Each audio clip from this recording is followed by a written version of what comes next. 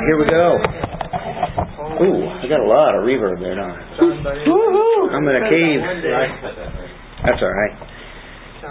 You guys have heard of second law of thermodynamics, right? You know what that is? You know, in a closed system and everything's burning down, it's running down toward the maximum entropy. That's right. You got it. Okay, you already know.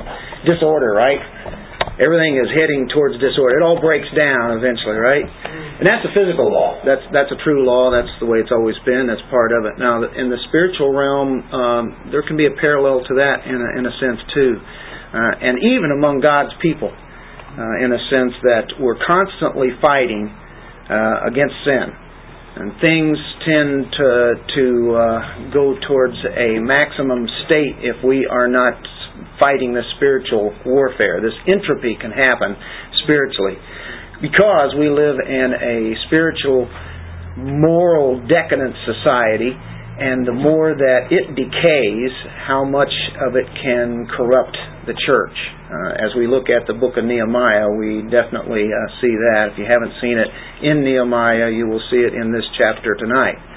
Unless we constantly wage war, we are in the war. Unless we wage the war against the flesh, we can tend to become more and more like the degeneracy that surrounds us. So this slide is definitely not a recent problem, and of course Nehemiah faced it here, and he had taken leave, remember, as a cupbearer to the king Artaxerxes to go to Jerusalem. He goes to Jerusalem, and of course he led the people to rebuild those walls in a quick amount of time. Once the walls were up, God used Nehemiah, and of course He had used Ezra to lead the people into a real revival, a spiritual renewal. And in chapter 10, we saw them actually signing or coming with a spiritual covenant, agreeing to obey God's laws, His Word. They were excited about it. It was not only personal, but it was as a nation, their corporate worship. Everything was reforming. Everything was on an upbeat swing. So the climax of this book, really the climax of it, is what we looked at last week, and that was dealing with the dedication. The dedication of the wall, which, of course, that proved a lot of things as they physically build it, but it really kicks off the building of their own spiritual lives. It's quite a celebration there in chapter 12. In chapter 12, verse 43, the people rejoiced because God had given them great joy. They rejoiced because God had given them that joy. Where else can we get joy from? Joy of the Lord is our strength. The joy of the Lord, it belongs to Him. It would have been a nice book, a really nice book, if it had just ended there, right? You know what I mean when I say that facetiously, but chapter 12 would have been one of those kind of things where, and they all lived happily ever after. But unfortunately, people are people who are sinful, and they will tend to start moving towards disorder if they don't keep fighting, if they don't keep reforming. Semper reformandi. 1, 2, 3. Say it. Always reformed. Ooh, you guys good. We didn't even practice on that. Okay, very good. But that's what we have to be doing. That's a constant thing. Real life is found in chapter 13. This is unfortunately what we see more than the chapter 12. We know that Nehemiah returned to Persia. He did 12 years of building the wall, not just building the wall, but building the people. Building the wall was a short amount of time. Building the people is another thing. And so how long was the spiritual revival? We don't know. But whenever all this was done for Nehemiah, he had to go back. If he stayed any longer, then they would take him as being maybe a traitor. So it's time to go back as he had promised. But during his absence, permissiveness, a decline set in at this time after he left. Don't know how long, but I have to say that the Reformation was very short-lived, and they usually are. Revivals are like when people get all excited, rah, rah, and they really mean it at the time, and then things kind of wane. That's right. That's right. There's the people. They were all ready. So, but it's like today,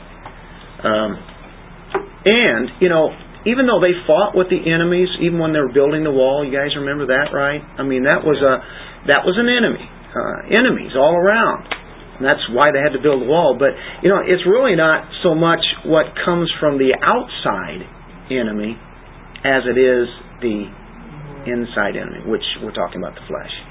The flesh is the beachhead. We have the enemies of the world, the devil, and the flesh. But the flesh is what lets anything else in. It's an inside work, and that's our hardest enemy. That's real. That's reality. In chapter 13 tonight, we're going to see spiritual compromise, where they had been reforming and changing. They returned to some of their old ways. Nehemiah then returns at the right time, and Nehemiah sees all the permissiveness and the compromise and how rampant it is, how it spread. People had covenanted to stand against all the things that were on the outside of them and all the paganism that could influence them. They covenanted. If you remember, they signed a covenant.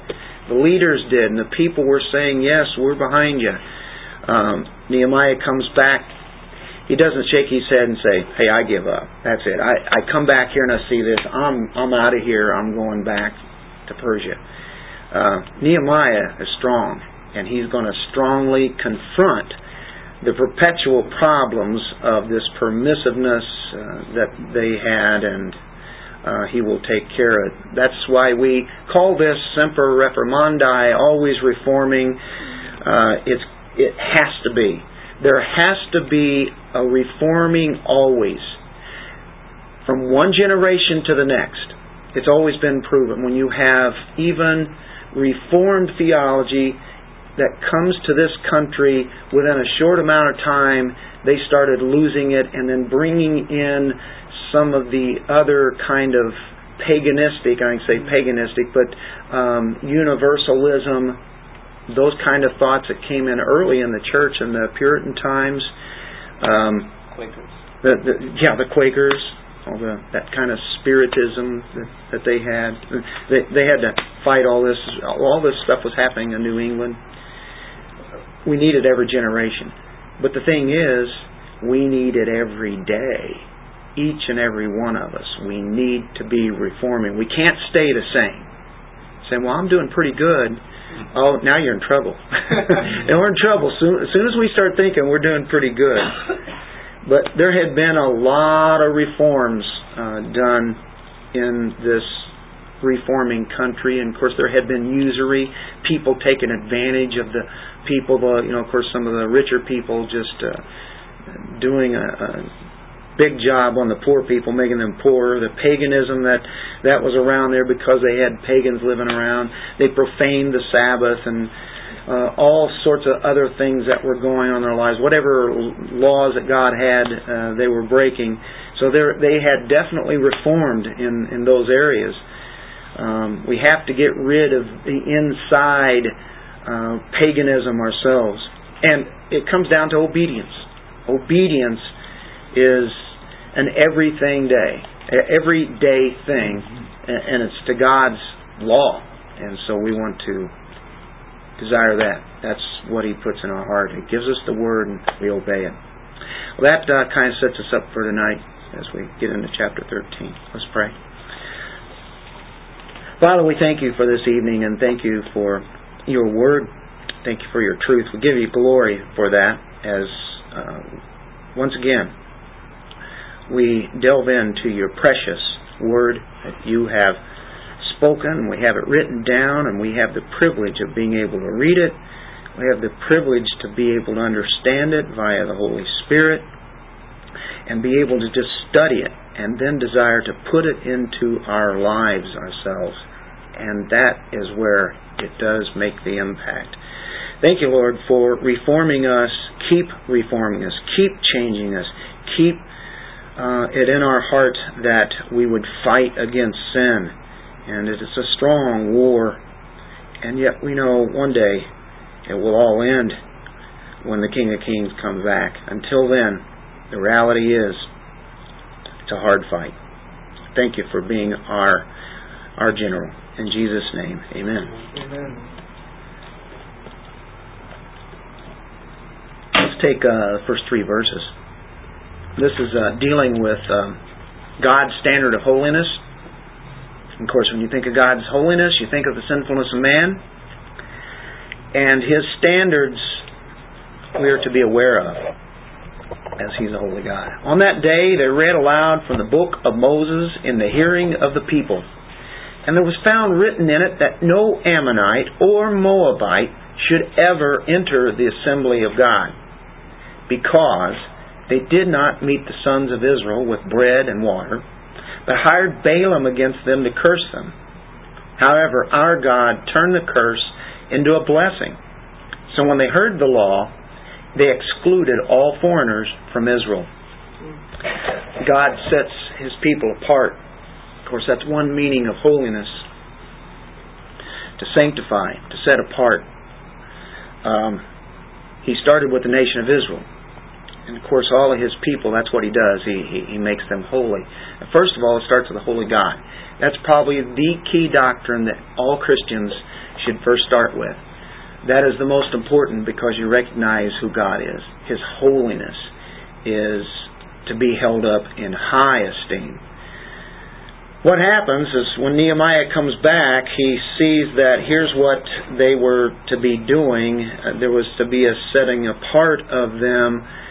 And he comes back, just like what missionaries do when they come back to the United States after they've been on the field for a few years, and they come back and see how shocked they are at the moral decline that has happened in our nation. So when they return, it's like it was bad enough when I left. I couldn't believe how much worse it got. We have people that move into this country and are surprised how morally deficient and wicked that it is.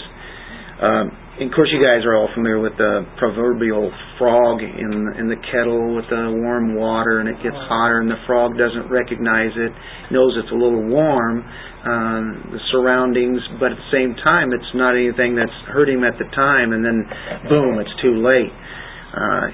He can't jump out before it gets cooked. The cooked frog. So it starts with the Word of God, or reading from the Word. They read aloud from the book of Moses. Before the moral slide set in, the people had actually listened to the Word of God. They heard it read, and it made them aware of God's standards. His law shows how holy He is, doesn't it? All you have to do is look at the law and say His standards are incredible. And in fact, they're so incredible that we can't follow them by ourselves. That's what it demonstrates. In the person of Christ, then He is the one who fulfilled the law, and in the person of Christ, then God is satisfied with Christ's work, and that's where we want to be found in Christ. Anyway, God's standard for His holiness is incredible, and here's another one of those. No Ammonite or Moabite would be able to enter the assembly of Israel. Because of the way that they had treated Israel in the wilderness. If you remember that story. Of course, you could go back to Deuteronomy, chapter 23.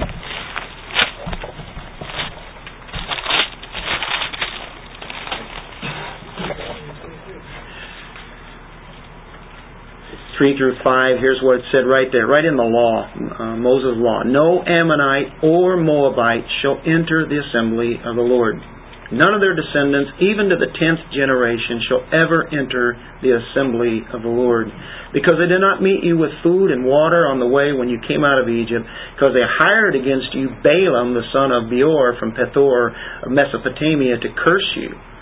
Nevertheless, the Lord your God was not willing to listen to Balaam, the prophet, But the Lord your God turned the curse into a blessing for you because the Lord your God loves you. You shall never seek their peace or their prosperity all your days. I like that 6th verse. Don't seek any of the worldly way of peace or the worldly way of prosperity, because we've been given a better way, haven't we? We've been given a blessing. So anyway, we see right there in the law that they're excluded out of that assembly. That's the way it's going to be. Well, they're around there. That's some of the enemies, but really they're friends, and they're even related to them, which is quite incredible. You say, is this fair? What kind of God is this? It doesn't sound like He's very fair. That's why they don't like the Old Testament God. And then we say, God owes nothing to anybody. He owes nothing. That's how high and holy He is. I always take that as like, I hate God. Like, who's He to judge? Yeah, they don't like this kind of God, do they? Right there? Who's God to judge? Come on. Who are you, little man, right? Yeah. I don't know how anybody can deny, like certain Christians who would deny sovereign election of some salvation to deal with. I don't know how you can deny it. The Bible clearly teaches, and what we're saying, He picked a nation out of all the other nations to first start with. What about those other nations? That wasn't fair. He didn't have to choose any nation. He could have thrown them all into hell, and He would have been perfectly righteous and just doing that. But He would be fair. If you really want fair, people say, well, I want fairness. I want justice. And that's the last thing that people want, because they will be going straight to hell. That's what they want. Yeah, it's about themselves. It's not about fairness. It's about what I get, what I want, and then you get what you want. So who becomes God? They become God because they want to tell God what they want to be done. God doesn't play that game. That's right. So he sovereignly chooses right off the bat here in choosing these people and elect people. He puts His love and grace on them, His mercy. God sovereignly chooses. So we'll go back to Deuteronomy chapter 7, 1 through 8. Again, it tells us here's sovereignty of God here. Chapter 7, 1 through 8. When the Lord your God brings you into the land where you are entering to possess it, and clears away many nations before you, the Hittites, the Girgashites, the Amorites, the Canaanites, the Perizzites, the Hivites, the Jebusites, 7 nations greater and stronger than you. Should have been those guys, right? They were greater.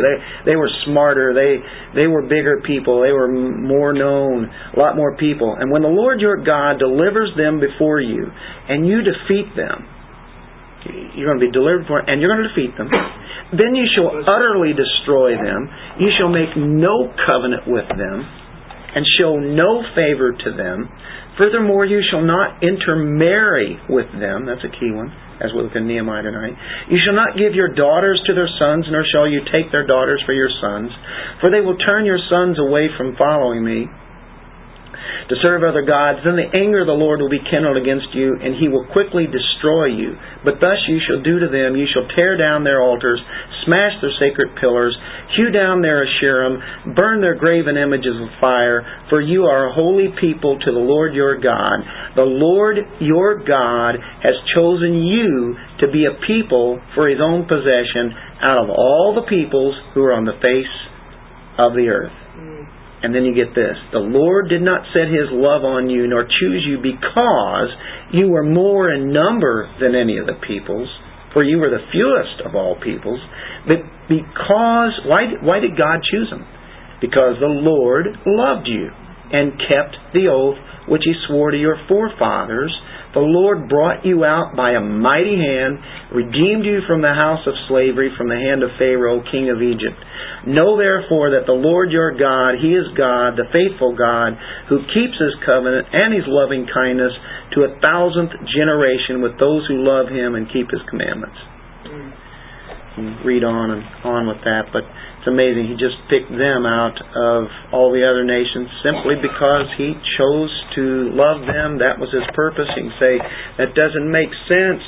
No, to humans with their finite minds, it doesn't. But then if you start knowing God's ways, you can say, how merciful it is that He would pick a people to use to take the Word of God to the rest of the world ultimately. So, gracious. Does it come from Noah? From Adam and Eve to Noah to Abraham? Well, actually, you can go back to, of course, Adam and Eve. You get the proto-evangelium right there. That's the first time we hear really the gospel, right after sin. So, of course, they had stories and, that they could tell, and, of course, their children and their children's children has expanded on as the news about who God is. And, of course, Moses comes along about 1500 BC, somewhere in that vicinity, we'll say. Abraham would have been around 2000 BC, and that would be the progenitor of the race of Israel. And, of course, that was after the flood. Right. So he already had it started there, and, of course, out of that came multitudes by this time. So we see down through all those years how God really did keep His covenant with them. Holiness, being set apart. God created them to be a holy people, and He didn't want them to bring in pagan influences into their community.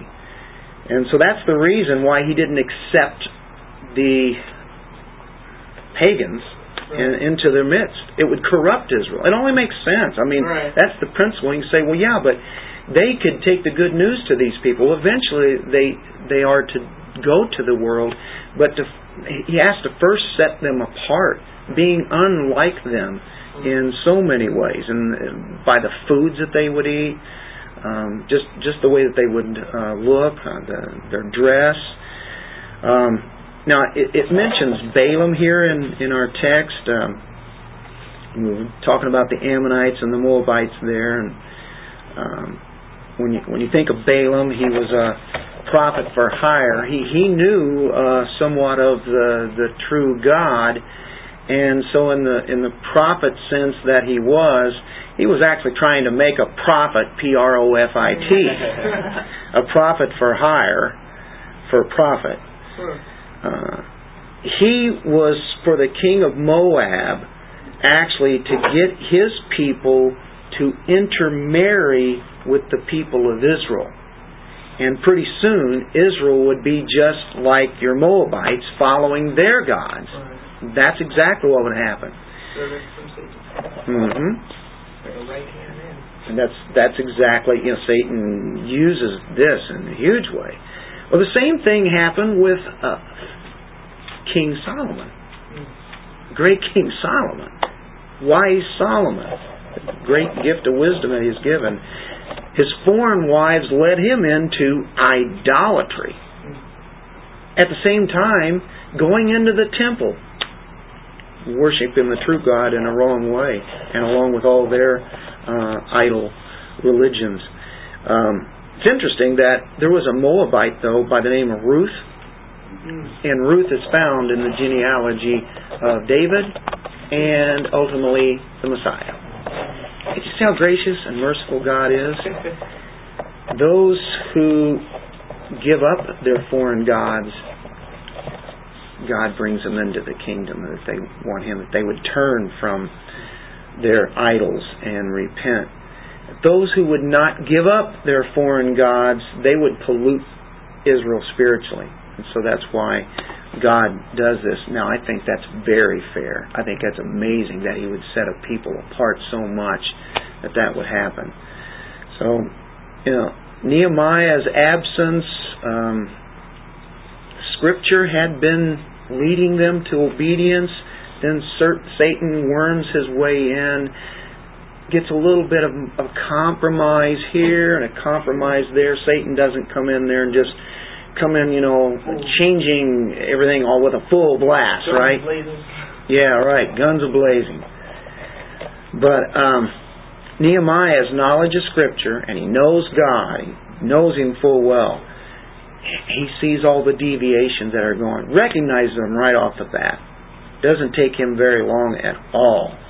And so the only way that we'll detect things that are wrong, because sometimes we can be the frog in the kettle, but we need to be able to discern and say, ooh, the surroundings, even though it is out here, it can't come into my life. What can keep us from that? Be steeped in God's Word. That's how we discern. Well, we move to verse 4 through 9, the second part here. It's the enemy. The enemy is right in the midst. The enemy is in the White House. The enemy is in the temple. In the upper room. Yeah. Interesting, isn't it? Let's read there, starting at verse 4. Now, prior to this, Eliashib, the priest who was appointed over the chambers of the house of our God, being related to Tobiah, make note of that, being related, the priest related to Tobiah, had prepared a large room for him where formerly they put the grain offerings, the frankincense, the utensils, and the tithes of grain, wine, and oil prescribed for the Levites, the singers, and the gatekeepers, and the contributions for the priest. But during all this time I was not in Jerusalem, for in the 32nd year of Artaxerxes, king of Babylon, I had gone to the king. After some time, however, I asked leave from the king. I'm sure it's eating him up. What's going on back there? I mean, he's like, they're doing so good right now. They're doing good. They're praising God again. You know, they're being great people. I know it. I just know it deep down in my heart. I'm sure he'd been praying that way. Probably. He's got to go back and check out. Remember Paul in our Sunday's message? And Paul was really concerned about the Corinthians. There's good reason. They were in Corinth. Anyway, but he got good news, didn't he? Worked out a little different. Okay. I cut right in the middle of the text while reading. Sorry.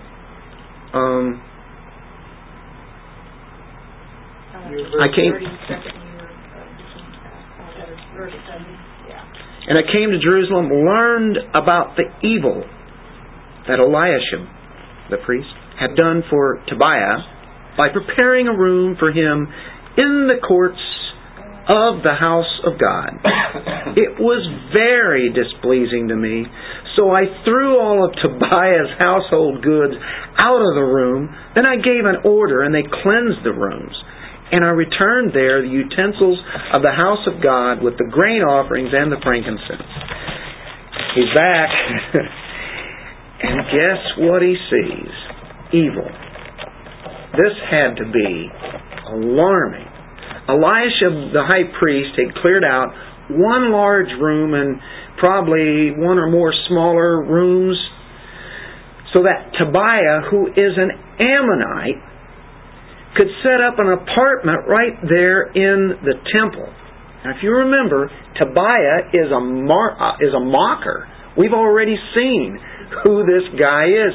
And so we think about how in the world did he get there? He opposed Nehemiah and the people, all the efforts to build that wall. Go back to chapter 2, verse 10. You guys want to just scan through this just for a moment? Let's look at his character. What in the world is he doing in the why would anybody be living in the temple? You can't do that. But this guy,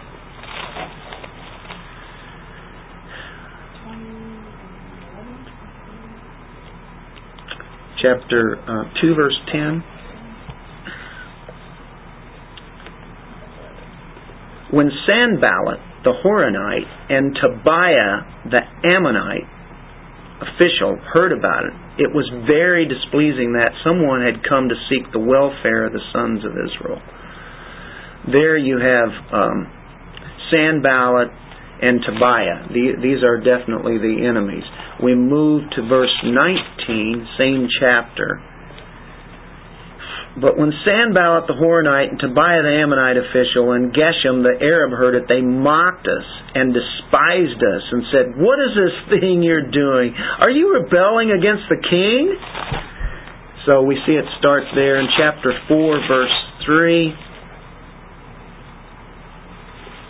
Now Tobiah the Ammonite was near him, and he said, "Even what they are building if a fox should jump on it, he would break their stone wall down. See the humor that he's trying to bring forth? He's really mocking them, making fun of them. He thinks he is pretty smart there, doesn't he? And you see in verse 7 and 8, now when Sanballat, Tobiah, the Arabs, the Ammonites, and the Ashdodites heard that the repair of the walls of Jerusalem went on, and that the breaches began to be closed, they were very angry. All of them conspired together to come and fight against Jerusalem and cause a disturbance in it. So he was all part of all of this. He had many connections with the Jews. Somehow he persuaded them that he was a good man. They trusted that he was. He had sent threatening letters to them when they were building the wall. How could they ever forget? Look in chapter 6, verse 17 through 19.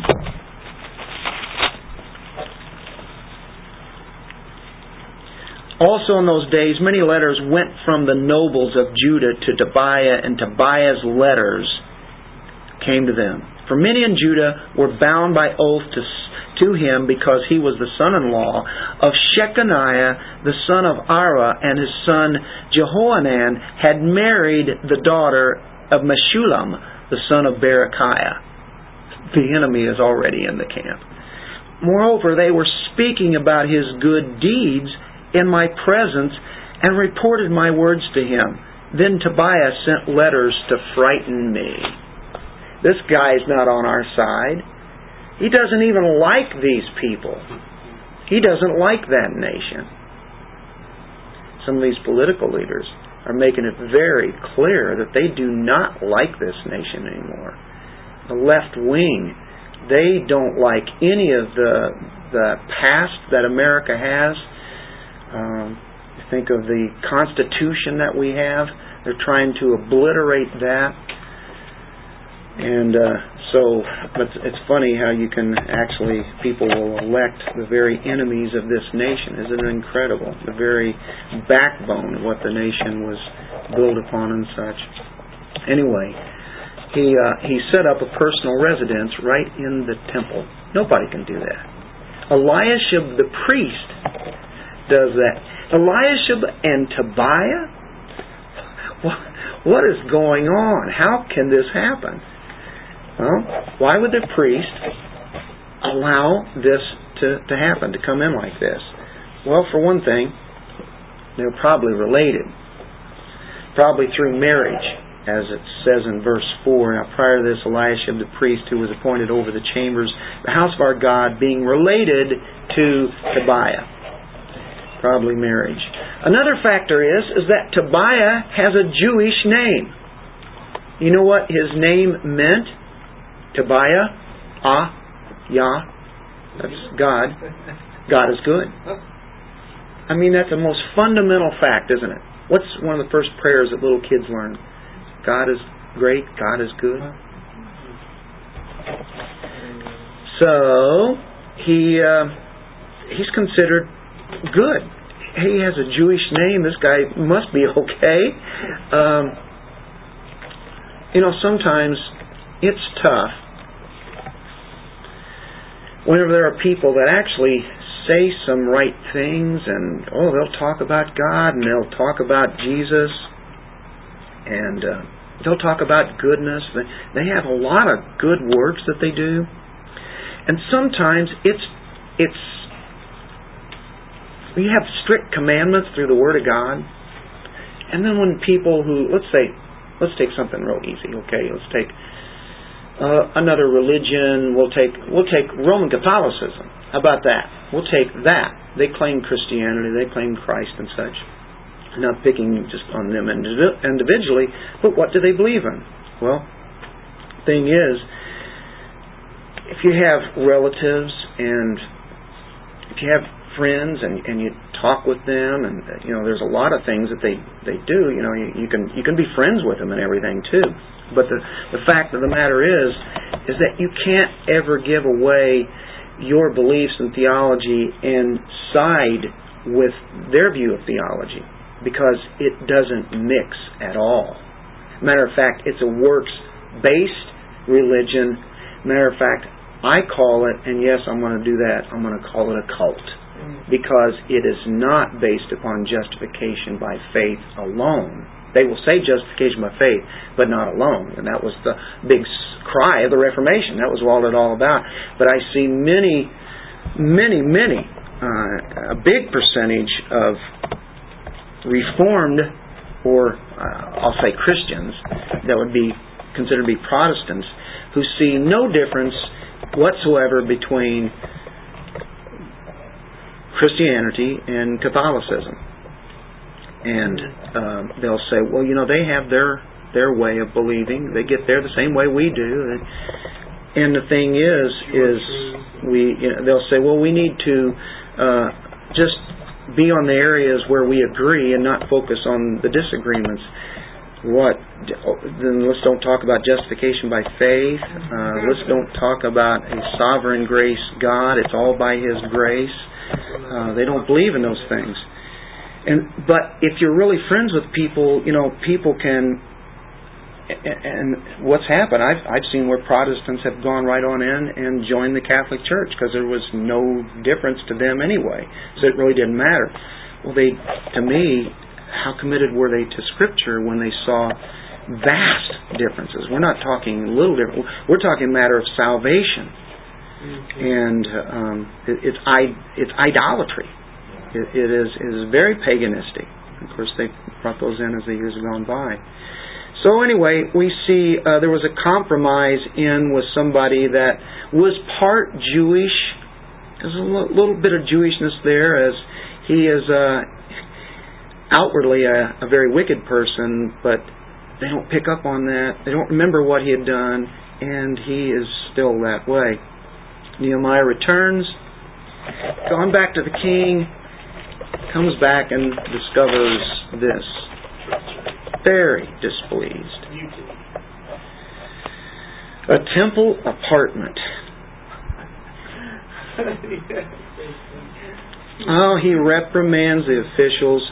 I don't think it takes much imagination picturing him there with a raised voice in the house of God, knowing that the house of God had been forsaken. He was not going to put up with this. And he reprimanded them for the Sabbath violations that they had. We'll see that in a bit. It's clear he's upset. I think the classic is in 1325, near the end there. So I contended with them and cursed them and struck some of them and pulled out their hair and made them swear by God, you shall not give your daughters to their sons, nor take of their daughters for your sons or for yourselves. Now, at first sight of that, if you read that to somebody who was not familiar with the Bible, and you would have to do some explaining. Exactly.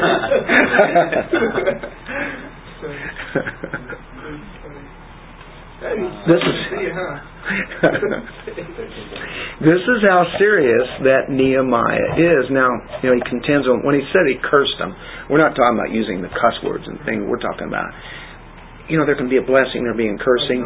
God, and then God cursed Balaam and the Ammonites and such, right? And gave a blessing to the people. Yeah, exactly. So and of course there's part of this is in that culture as far as the punishment is concerned, and of course that pulling out the hair is very possibly the hair out of the beards. If you remember that when Jesus, and you find it in Isaiah 52 and 53, and of course they plucked out half of the beards of some guys. It can be demeaning and very painful. Can you imagine getting those hairs coming out? Somebody take some pliers and start picking out a beard. Jade started plucking around my chin. Oh, ouch. Shave it off. No more hair. Oh, she got one side and you get... And then now today she's plucking out my mustache and my beard, and I'm like, wait, how? She's just plucking away. She knows how to torment you. Fascinating thing there, right? I think this guy by the name of Derek Kidner, he wrote a commentary on Ezra and Nehemiah. He says that Nehemiah's explosion was as characteristic as Ezra's implosion had been. Both were powerfully effective, and both were to find some parallel in our Lord's encounters with evil. The shock treatment by Nehemiah was devastating in the same manner as an assault on the money changers, and of course Ezra's display of grief. If you remember Jesus, and we could turn there, but remember when he came into the temple and the money changers and everything that they were doing there, taking away the place where there would have been a place for prayer for the Gentiles that would come. That's where that was located in the temple. You find that in Matthew 21, John 2. He met the problems head on, and he personally threw Tobiah's household goods right out of the storerooms. Tobiah, can you imagine whenever he comes back and he sees all these stuff outside, and then he walks in further, and they're cleaning the rooms up. The grain offerings are back in the place where they should be. I'm sure Tobiah must have really reacted off of that, wondering what the pile of furniture is outside. He said, "What's going on here?" They're actually just thrown out. I'm sure Nehemiah didn't take the time to stack them up real nice. He opens the door and sees his apartment filled to the ceiling with grain. Boy, can you imagine the expression on his face? This is real. I mean, this is one of God's men. This is how serious God is about His holiness and what people can tend to do and start making light of His holiness and what they did with the temple there. Did he start throwing all that stuff out before or after he pulled people's hair out? He already did this in the temple before. Later on he comes in and does some more stuff because of mixed marriages. So this is pretty heavy duty. He's cleaning house is the way to put it. We could have put that on the outline. That would have been a good title. Matter of fact, can I change that? I'll give you credit for it. Put it by phone. The sheriff and the evicted tenant. Really. Well, 10 through 14 is another compromise, and it's dealing with the tithe, or we can say financing. Finances are compromised. I also discovered that the portions of the Levites had not been given them. So the Levites and the singers who performed the service had gone away, each to his own field, and went back to work. So I reprimanded the officials and said, "Why is the house of God forsaken?" Then I gathered them together and restored them to their post. All Judah then brought the tithe of the grain, wine, and oil into the storehouses. In charge of the storehouses I appointed Shelemiah the priest, Zadok the scribe, and Pedaiah of the Levites, and in addition of them was Hanan the son of Zachar, the son of Mattaniah, for they were considered reliable, and it was their task to redistribute to the kinsmen.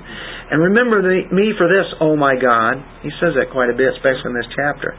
Do not blot out my loyal deeds, which I have said, mercy, which I have performed for the house of my God and its services. House of God is forsaken. The problem was connected to the first problem. Spiritual problems seldom occur where they are isolated. They're linked to each other. So what was the first problem? Well, the guy was in the temple. They had an apartment in the temple. Well, what did he do? He moved out the grain offerings. Levites are not to be taken care of anymore. They got to go out and work out in the fields now. These guys are the ones who help with all the worship and all the offerings. And of course you have the singers and the one who performed the service. And they're kicked out the place where the people are supposed to take care of them. People withheld their tithes. It's not enough, I guess you could say, storerooms for the tithes. So the priest had not required the people to bring in their tithes. They weren't distributing it. Yeah. They weren't giving it out. There's no point in bringing it in. Bring it in, and we distribute it. And of course he appointed those distributors. They're the ones he could trust. So I guess it's a good thing, kind of. Like, as Nehemiah left, gave him time to really sort out the wheat from the weeds, and see who was and wasn't reliable, and then when he comes back, he realizes that he needs to do some arranging. Right, there are some that are still faithful, and ones he can. I imagine at first he's probably thinking, is there anybody here? I'm the only one. I've been trying to tell them, but listen, there's more of them than there are of me. Yeah. You just straighten them out. I'm so glad you're back. Glad to see you, Nehemiah. Levites got really the tax money is what it amounted to. That's where the taxes went then to support the Levites, the people who led the worship, had everything to do with offerings and sacrifices and the tithes. Why the Levites, though?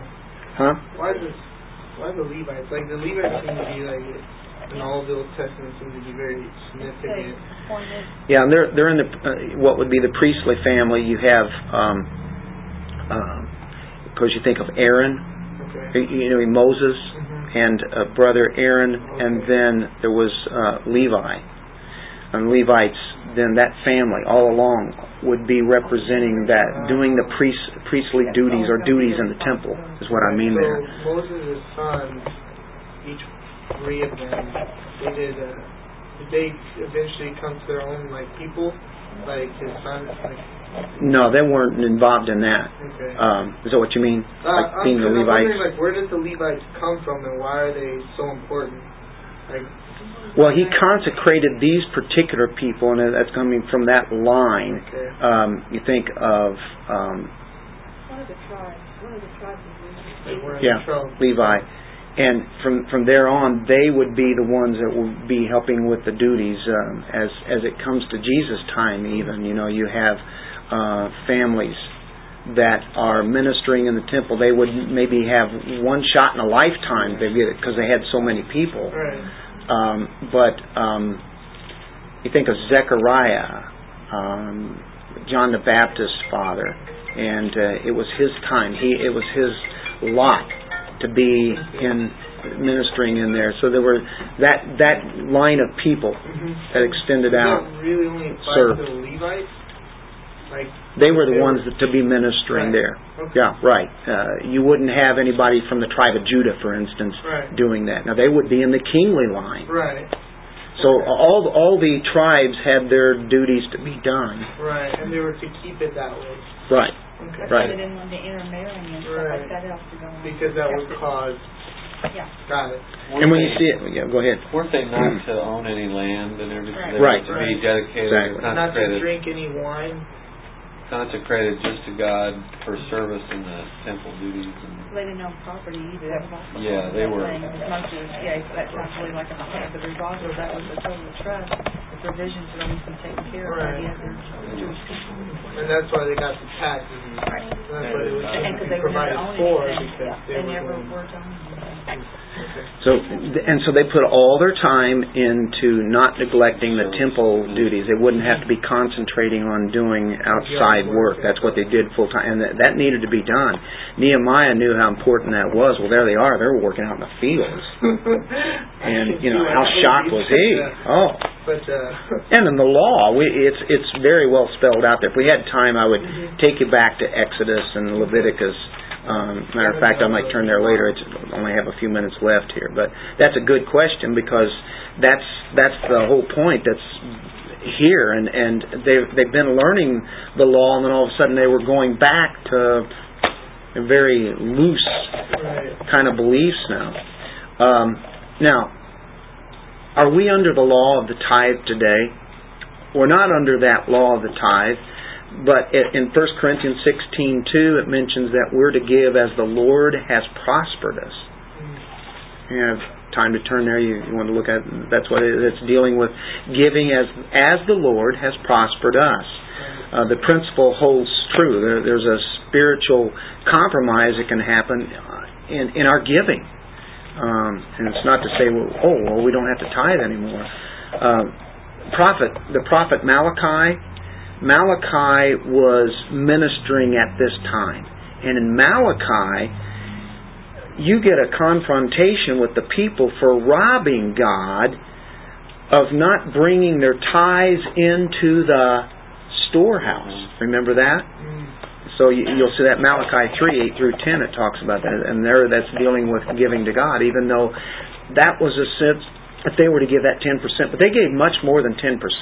When it's all said and done, I think they averaged something like 22.5% a year that they gave to what amounted to the people who served God there in full time. As far as the temple is concerned, there were a lot of reasons for that, and even helping people out that needed to be. So there were a lot of things happening with those offerings, and now it basically had been stopped for the most part. There's no storehouse there, and like I say, it's for our times.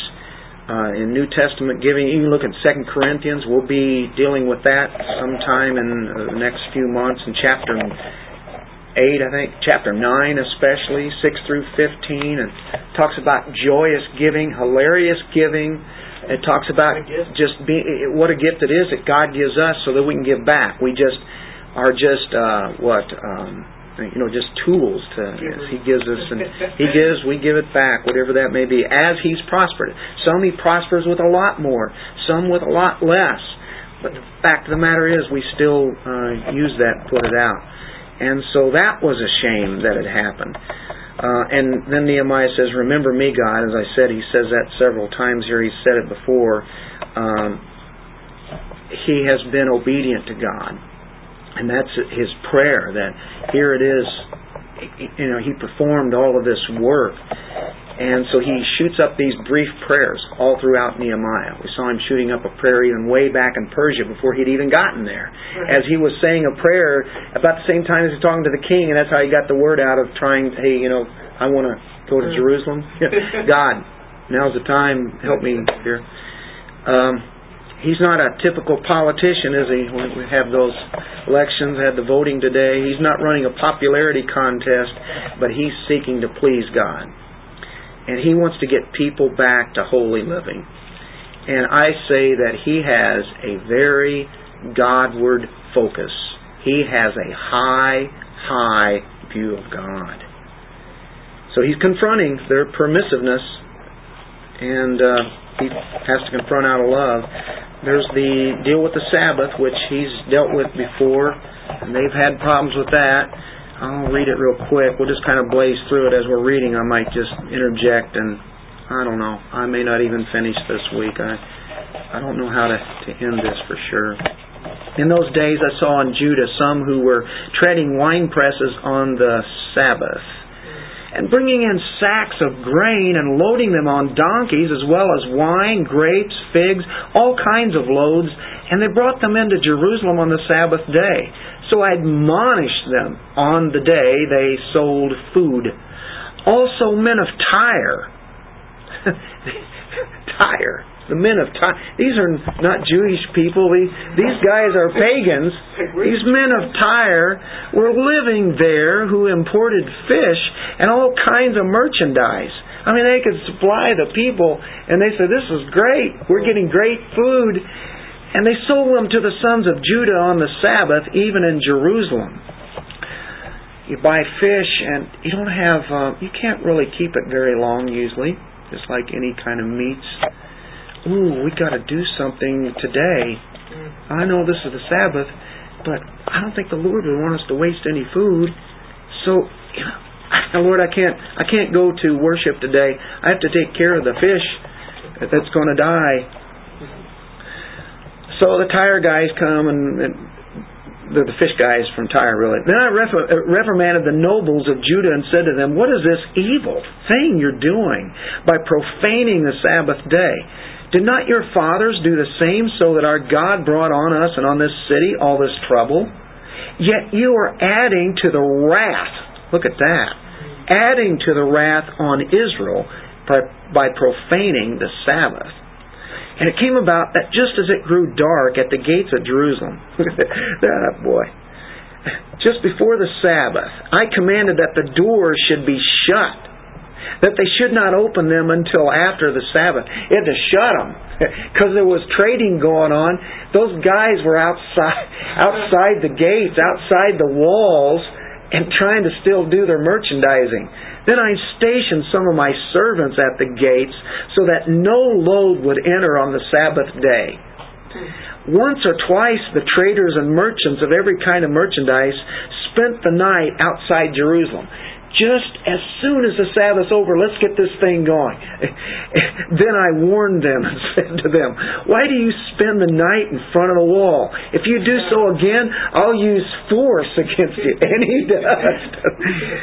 From that time on, they didn't come on the Sabbath. He cut them out of there. And I commanded the Levites that they should purify themselves and come as gatekeepers to sanctify the Sabbath day. It's to be set apart. The gates are to be holy. The walls are to be holy. The food is to be holy. Everything is to be holy. The people are especially to be holy. And so He commands them to sanctify this day. For this also, remember me, O my God, and have compassion on me according to the greatness of your loving kindness, of your mercy. So there was a compromise, and the people had agreed on the covenant. Remember, they're doing business on that day. Merchants from Tyre, a brisk business selling the fish. The imported fish are coming. Hey, you don't really get this kind of fish all the time. Who knows? Lobster, man, might be bringing that, and some of the best kind of fish, and shrimp. I don't know, what kind of fish do they have here? Well, I don't think the dietary problem would be a problem to them. If they don't have a problem with the Sabbath, they don't have any problem with the foods that God had said you can't have, right? Well, I'll tell you, there were reasons that people were probably doing it. Hey, listen, if I don't tread my grapes that day, they're going to rot. Legitimately, that's what's going to happen. Everyone else is doing business. And if they do business, I can't compete, so I'm going to have to do business. I know you're not supposed to work on the Sabbath, but other people are, so I'm going to have to keep my shop open. All those imported fish, they're just going to rot, they're going to waste. We don't buy them. If we don't buy them, but we buy them, and this is what happens. It wouldn't be right to waste all that good food and all the wares that are there. I don't know. It's after 8. Better stop. This has to be one of the worst passages I've ever read. Because you think about, and I don't want to be all, well, how does this apply to us today? But really, how does it apply to us today? Because I've been thinking about, things that I've been finding out that the prominent face of Christianity is putting out there. Like there was this event 2 weeks ago or a week ago in July, in the middle of July, and it's called Together 2016, and it was just a big old worship fest for Jesus, and the hashtag was Jesus Changes Everything. But the people they had there are your Reformed people like Lecrae, Tripoli, Francis Chan, if he's Reformed, I don't know. Ravi Zacharias was there. You have spiritual, Louis Giglio. You have the spiritual gurus like the women speakers like Ann Voskamp or whoever that is, who wrote a book where she's all is Joyce Myers there? A romanticizer of God, and then you have I think she was there. I think you had Hillsong. You had the Pope. Yeah, I was getting to that. You ruined it. And then you got the Pope on top of all of it. It was sounding pretty good at first then.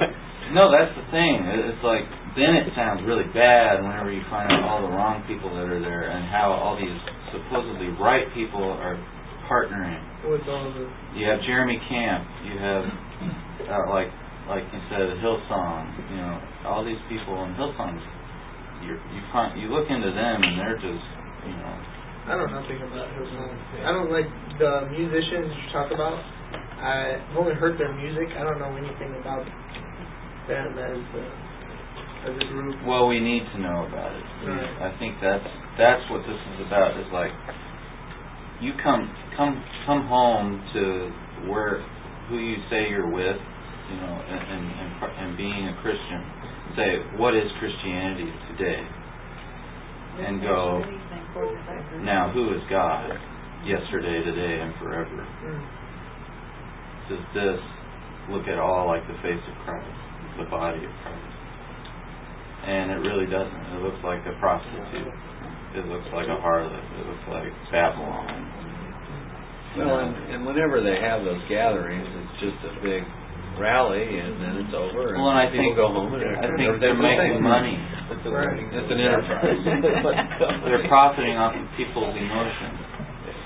And then the supposed revival that they're wanting to work up is only going to last for that day. It even got shortened. They couldn't even last the heat because, you know, and some people were like praising God, like, oh good, it got shut down before it because it was supposed to go like from 9 to 9 throughout the whole day. It went to 9 to 3, so it got cut short. But you know, there's so much. Where did this take place at? This was Washington D.C. at the mall. I mentioned that. Yeah. And the Pope was there? Well, he was videoed in, I think. It's kind of like a one-day ECT, Evangelical Catholics Together, is really what it amounted to. Let's all get together. But what that is old-fashioned ecumenicalism. Even though that it would be nice for the whole church to get together, but they're not agreeing on doctrine. They've got everything from Reformed theology to as loose as anything and false as anything. I looked into it because a lot of many of my friends from Miami, they went as a church, and honestly, I'm really confused right now as to why were they there, you know, and some of them they don't really care about, you know, theological things, but some of them are really strong, so I'm kind of like, what's going on? And so another comment that I was going to make is that I heard this guy on the radio saying that the heat strokes were like God warning people what's going to happen. It's hot here. Right? It's getting cold. Yeah, it comes down to holiness. You started this out by God is holy, the holiness of God, and I think the house of God. It says here, 13. He says, don't erase the good deeds I have done for the house of my God. Everything God is holy, and anything He's worked on is holy. We're to be holy. So the house of God is being profaned, like he says, and that's today. And then we have to look. We're talking about the Old Testament stuff, and we can get bogged down in law and sort of the temporal laws that God gave. So we need to come back to, well, what's the real church look like? How did the early church operate and function? Zeal for this house is consuming me as of late. I've just been so I get what you're saying. Disrupted because I'm seeing all the little cracks that can get bigger and bigger and bigger, and then